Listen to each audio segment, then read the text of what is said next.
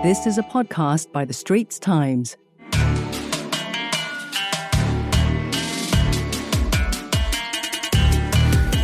Welcome to Asian Insider, a podcast series by The Straits Times. I'm your host, Nirmal Ghosh. And today we talk about tigers. India very recently marked the 50th anniversary of Project Tiger. India has saved the tiger, which is a remarkable feat, bringing a predator like the tiger back from the brink of extinction in a country of now over 1 billion people. Just think of it. So most recently, the estimated number of tigers in India has gone up to 3,167 in 2022. India now has something like 70-75% of all tigers in the wild. Remember, the tiger is functionally extinct in Laos, Cambodia, and Vietnam. There's been a small comeback in Thailand. Its status in Myanmar is frankly unknown and most likely very tenuous. So India's success has been remarkable. Wildlife tourism is booming. But species conservation is a complex issue with many moving parts, with both people and wildlife having agency. So it never really ends, and old challenges remain and new challenges emerge. Today, I am joined by two of India's foremost wildlife conservationists who have been at it for decades in multiple roles in the field and in advocacy. Belinda Wright joins me from her home at the edge of Kanha Tiger Reserve in central India. Among other things, Belinda is the founder of the Wildlife Protection Society of India, WPSI, one of India's early NGOs to work to save endangered species and habitats. And Bittu Sehgal joins me from Mumbai. Bittu is the publisher and editor of Sanctuary Asia, the pioneering and persistent wildlife magazine, and started the Sanctuary Nature Foundation, the Kids for Tigers Network, and a whole lot besides. Thank you so much, both of you, for joining me. Total pleasure. Pleasure. Nirmal, very, very delighted to be here with you. Thank you. So, Bittu, perhaps I should start with you. What have we learned in terms of best practices that have accounted for India's success in saving the tiger? What worked and what did not work? What worked was isolation for the tiger. It needed to be kept protected from not just humans, but human actions and activities, including intrusive farming, including poaching, obviously, including the fires we would set, including the noise we would make, and the disturbances we would cause to its prey, because that was the key. So I think isolation was really what we managed to do, and that to my mind is one real lesson, because this, to my mind, was the world's first 2-scale rewilding project ever. So leaving the tiger in a habitat alone. Leave the tiger alone and it'll take care of itself. Interfere and it goes. Belinda, your views on that same question? Well, I think one important thing is that in that first phase, we got new wildlife laws. And they have been really critical to India's conservation efforts. And I agree with what Bittu said, but habitat protection was really a huge focus. Some villages were moved out, and the idea was to basically, in the early days, was to leave the tiger alone. It's a very, very tenacious and sort of wise animal. It's a solitary animal. So they're a super efficient, tenacious animal. Leave them alone, they will flourish. So that continued for some time. And then I suppose it was when the last tigers went from Suriska in 2004 that everybody woke up to the fact that we had to go to the second stage, which was landscape tiger conservation. And so there were many more tiger reserves were included and things like that. But then we had more scientific, robust things. We had better communication, all sorts of things. And I think it's important to remember that up to mid-2021, just how many villages have been moved out of tiger reserves to give the space to the tigers, and in most cases, better opportunities for people who lived in these remote forests. But I was just looking up the figures. There's 215 villages and about 90,000 people. So these were all part of, I think, the best practices. And then we had intelligence gathering, which was, very new to wildlife, which started in the sort of 1990s.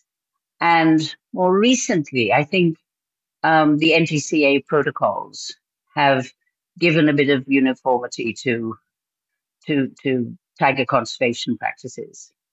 What did not work was there was no focus on gaining the trust of local people, the trust and support of local communities. And I think that's perhaps the biggest sort of blunder of tiger conservation.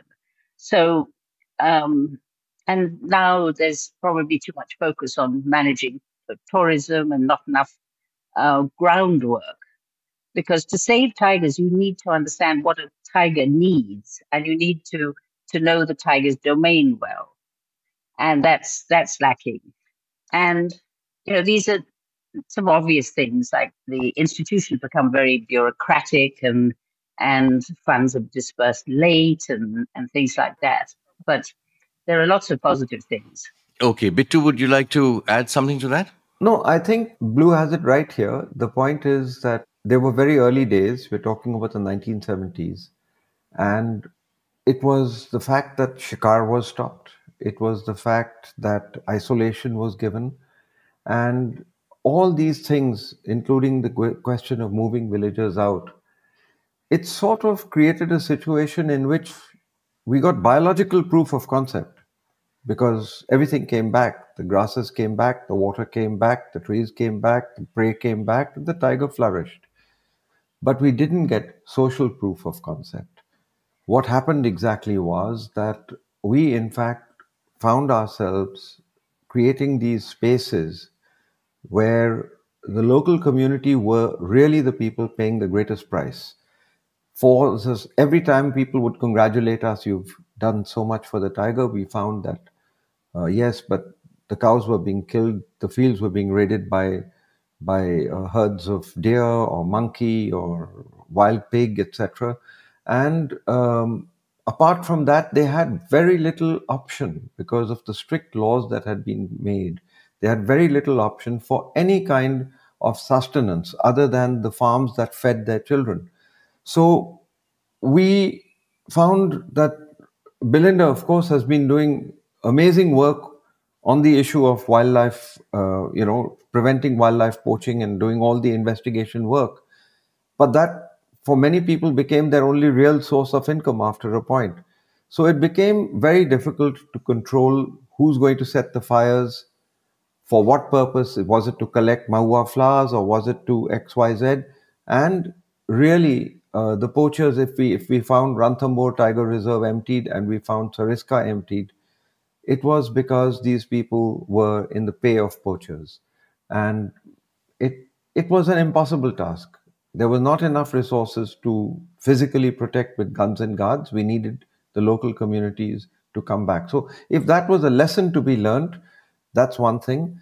I think the other reason that we now find the tiger in deeper trouble than it was, according to me, in 1970, is that we never planned for success. We were just looking to hold on to those 10 tigers and turn them into 14 tigers and 15 tigers, but the tiger is at the apex of its evolution. When we gave them that isolation, they flourished, their numbers went up. But at the age of 2 years, the mother is not going to be able to feed 4 hulking cubs. So the males have to go, the females have to go. So then they came into conflict with human beings, and we found that the poachers were active. On top of that, in search of development, large parcels of land became converted. I mean, lands which were not necessarily tiger reserve, but tigers lived there. They turned into coal mines, lignite mines, copper mines, etc., etc. So it was a combination of many things that didn't work, but none of these things are not fixable. At this point, we can fix it. There's a word called homeostasis, which is the way in which, say, your temperature of your body will come back to normal just by sweating and things like this. The whole biosphere is built on the basis of homeostasis. So there's a conspiracy for life. If we just do what we originally did, we don't need to count every single last tiger.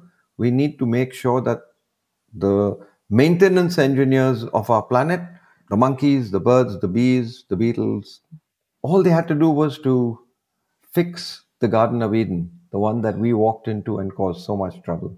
So that was really the thing. And now, if Homo sapiens, I've often suggested that we should be really called Homo stupidus, because the manner in which we are mismanaging the world and the biosphere, if we merely allow the gardeners of Eden to get back to do the job, it's very easy for the numbers that we have now. And you don't count 3,147. You say, well, roughly 3,000. It could be 10% here, it could be 10% there, you know.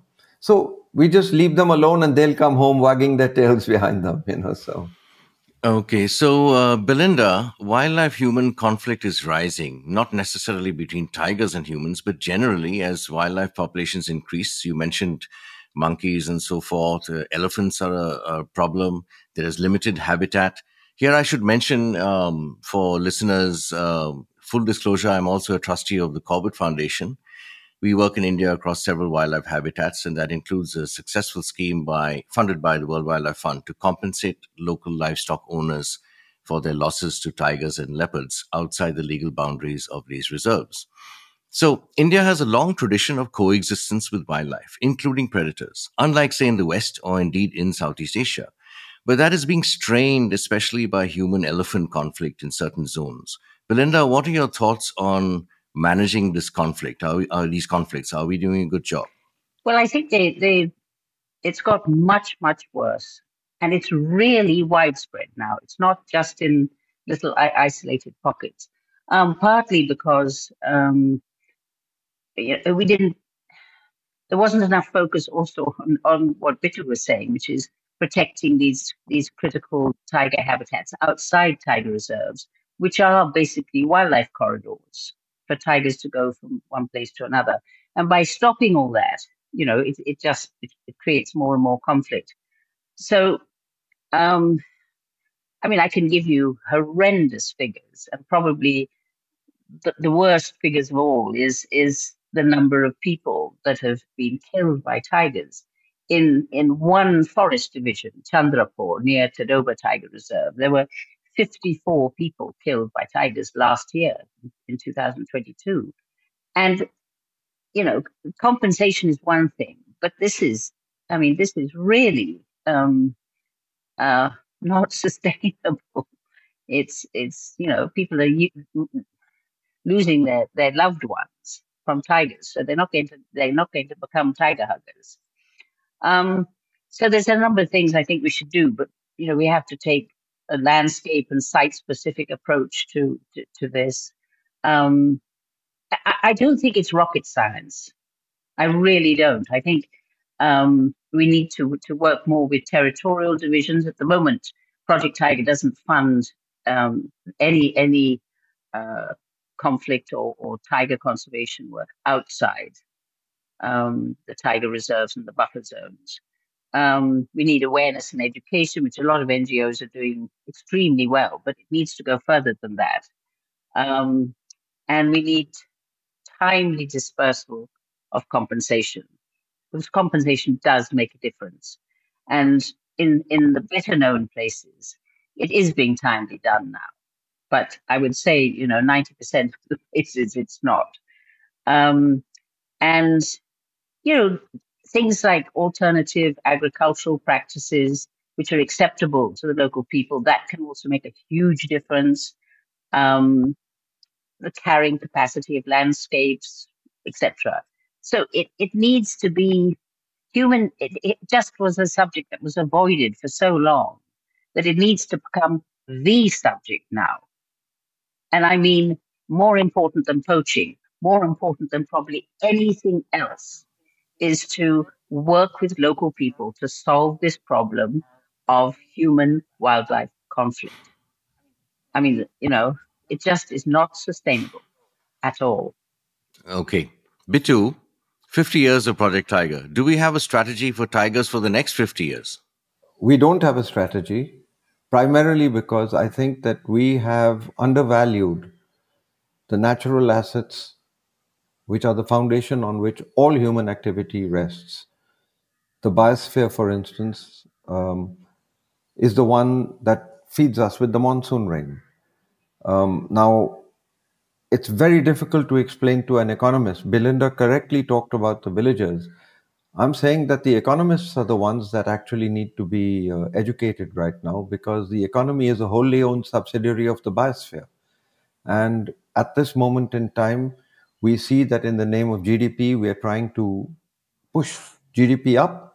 And in the process, we are trying to push the biosphere down, which we won't succeed in doing. But we need to wake up and smell the coffee on the fact that it's not just India and it's not just tigers. From polar bears to giraffes to pandas to everything, these systems of nature are the ones that give us our water, they give us soil fertility. So I think it's very, very, very vital that we understand why the tiger should be saved, not just how the tiger should be saved. Frankly, you, as Belinda has said, as I've said, make sure that the local people around become the first beneficiaries of a restoration of biodiversity. And the rest of it, Nirmal, I think that you know that there is actually in the whole world, there's just only one game in town right now, and that's the climate crisis. If we don't rein in the climate, if we don't learn to live with the biosphere wronged, and if we don't repair our ways, then everything that we do is temporary. 2 years, 3 years, we'll get a reversal. We had a local extinction in Sariska and Ranthambore. We will have local extinction in 14 other places. And I'm not talking in 30 years, I'm talking in 3 to 5 years. Because the floods and the droughts that take place, they're pauperizing people. There's internal migration going on. So these are huge problems. And we have to work with government. And we have to convince people that this is in our best interest. And at the moment, we're failing to do so. That's why I say that I don't think we're prepared for the next 50 years, not just to save the tiger. I worry about ourselves in the next 50 years. Okay, Belinda, you wanted to add something? No, some solutions are really not that difficult. And I just suddenly remembered something. All the human beings that are being attacked by tigers, and a few by leopards, but mainly tigers, killed, injured, and so on. Almost all of them are out in the forest collecting fuel wood to cook their food, fuel wood to sell in villages and towns. And the reason why the collection of fuel wood has gone skyrocketing is that the subsidy on LPG gas has been basically stopped. So there's no other way for poor villagers to keep warm or to cook their food. 24 hours a day, they need fuel wood. So if the government or society can find a way of solving that one problem, it would make a huge difference to human wildlife conflict. Find us on Apple, Spotify, Google Podcasts, or via the Google Voice Assistant and Amazon Alexa enabled devices. And now back to our podcast episode. Absolutely.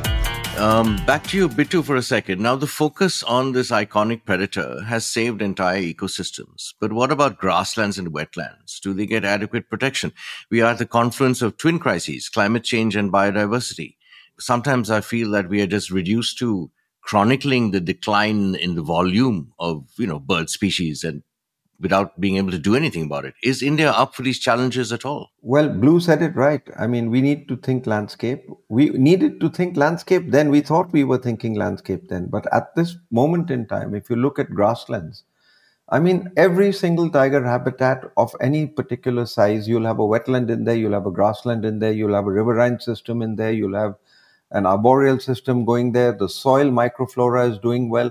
All the things that we need to do for the whole planet, we've done in a microcosm in the Petri dish that is the tiger reserves. And also some of the other places like the wetlands and things like this outside the tiger reserves. So I'd, I'd say that we need to take a few lessons from our successes.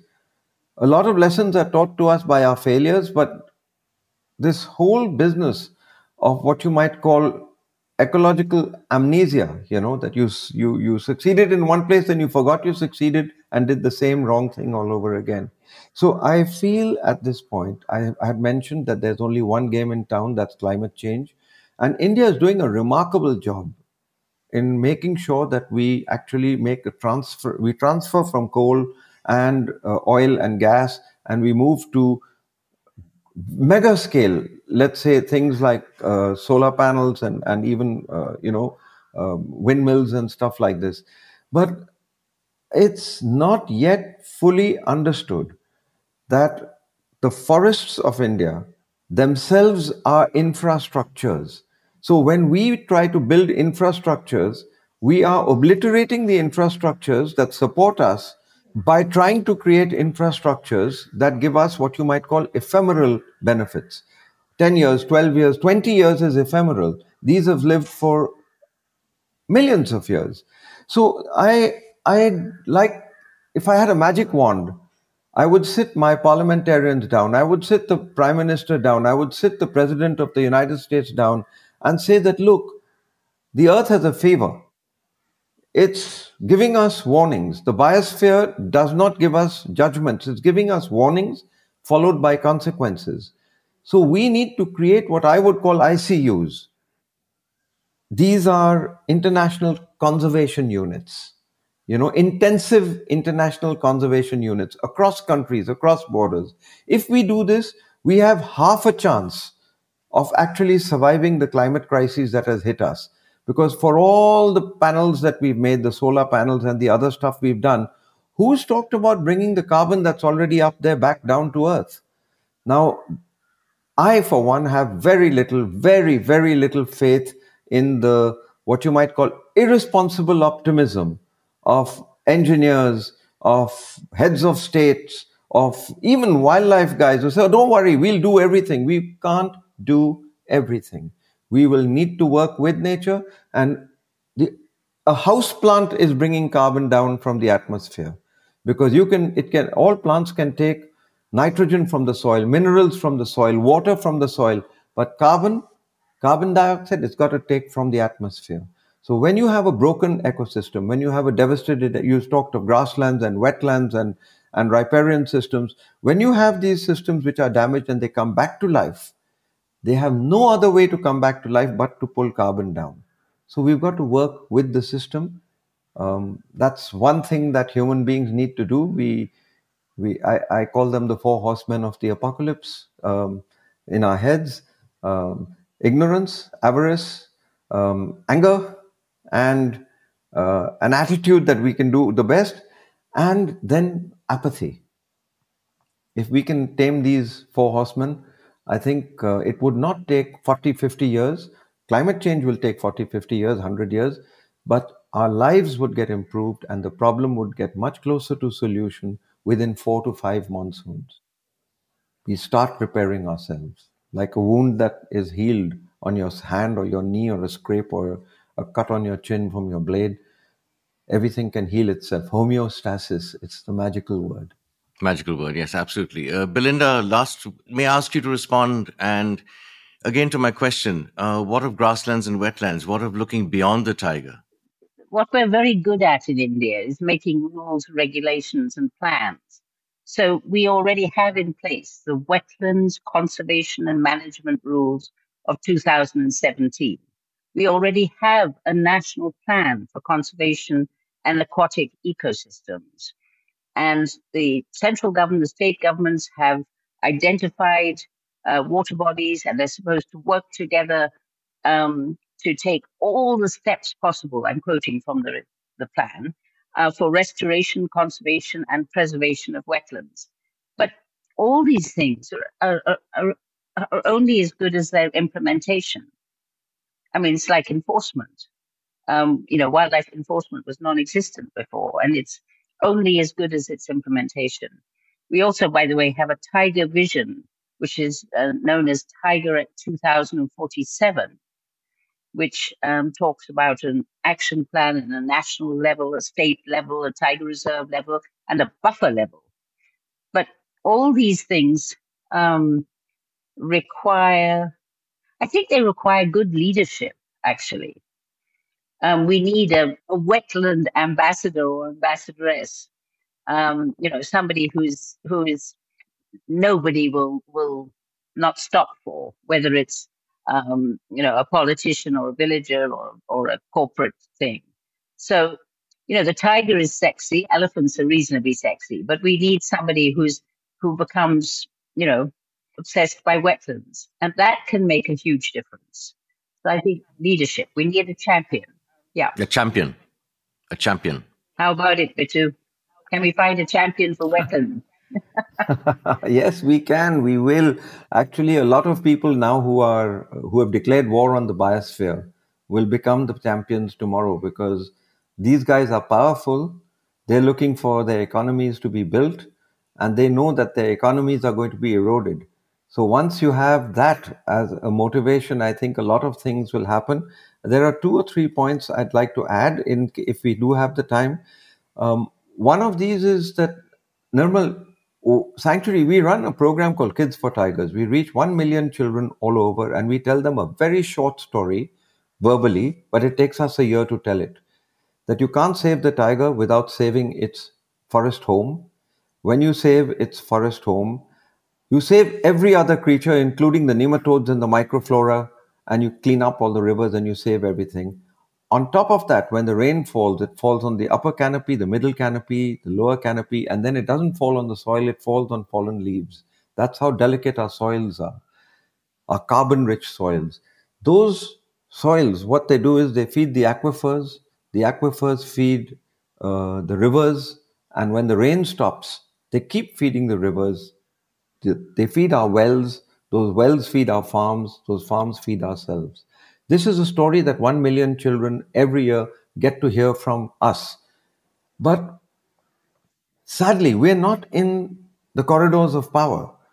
And what happens is that while the children understand, and the children are the ones who have the greatest legitimacy to ask for a stable, functioning ecosystem for tomorrow, we actually, Belinda, we're collectively, you, me, all of us, we're running an adult literacy program. We're asking the children, each one teach one. Go back home and tell your parents that, look, we need clean water, we need clean air. There's very little else you can really bequeath to us. If I can't breathe, what good the gold you give me? So we also feel very, very definitively that it is necessary to redeem the mistakes that were made, to correct the mistakes that were made. I mean, at this particular point in time, if we were able to find from policy a way in which the people living cheek by jowl with the tiger or with all the other wild species that there are, then if they become the primary beneficiaries of biodiversity restoration, I think our job is 90% done. But right now, they are at the bottom of the ladder. They get toothpickings and they pay the price. So these are basically it. I think the issue of tourism hasn't come up, but tourism is a conservation tool. Wildlife photography is a conservation tool, but not if it's abused.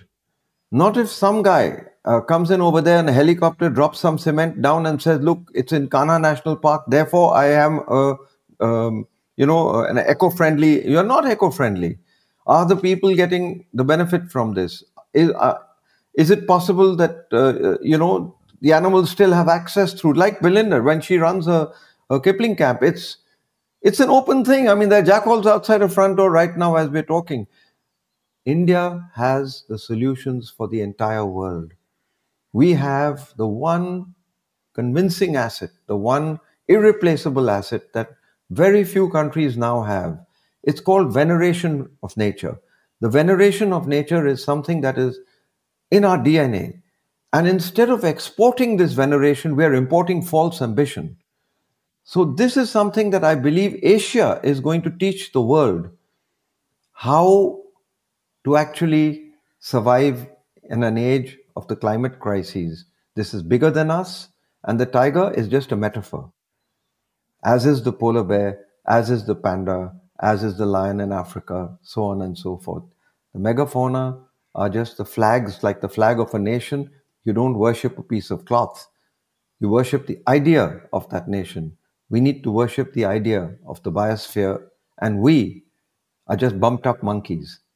We've got to accept that we need a little more humility, and that the first real measurable damage from the mismanagement of planet Earth is going to be the collapse of the economies of every single last nation in the world. We are a tiny blue marble, and we are vulnerable, and we have still not woken up. Belinda, would you like to add something on the tourism aspect? Well, I'm concerned that a lot of people think that wildlife tourism is the sort of the big answer to many problems. If it's not very carefully managed, it can actually destroy, the very asset on which it depends.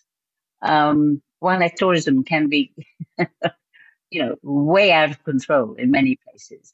And the other thing is people forget that there are, nobody knows the exact figure, but a decade ago, the estimate was 170,000 villages, and I think it's 275 million people living around our protected areas, including 53 tiger reserves, who depend on those forests. I mean, there is absolutely no way tourism will always be a drop in the ocean for helping people that live around the fringes. So I just think we have to be, aware of those things. Tourism does help the local economy. It does help retain forests and protected areas that otherwise could be used for other things. But it also uses up tremendously, and I'm seeing it here like anything. The natural resources, whether it's water, whether it's firewood, construction material, and the local people are actually suffering because the water table has dropped so much, and disturbance inside and outside the tiger reserves. It also blocks wildlife corridors with walls and fences. And these things should be discussed and put right. People shouldn't be running businesses and not being, sensitive to these things. Wedding venues, just. I was reading a verse from yesterday, and you were saying, everything, all facilities available for these huge 2,000 people wedding venue next to a national park, and saying the ultimate wedding venue in the lap of nature. What? That's so ironic, isn't it? Yeah. And there have also been some studies on stress levels on tigers, but all these things are solvable. It's just that we need to actually sit down and people have to give their soul, their word that they will do this. But that's the difficult thing. Absolutely. Right. I'm glad you brought that up. Thank you. Thank you, Bittu, Belinda, Bittu Sehgal, Belinda Wright. Thank you for joining me today on Asian Insider. That nicely wraps this discussion up for the Asian Insider podcast. I'm your host, Nirmal Ghosh. Join me and my expert guests for the next episode on the fourth Friday of every month. That was a podcast by The Straits Times. Send your feedback to podcast@sph.com.sg. Find us on Apple, Spotify, Google Podcasts, or via the Google Voice Assistant and Amazon Alexa-enabled devices. For more podcasts by The Straits Times, The Business Times, and Money FM 89.3, you can also download the Audio by SPH app. That's AWEDIO.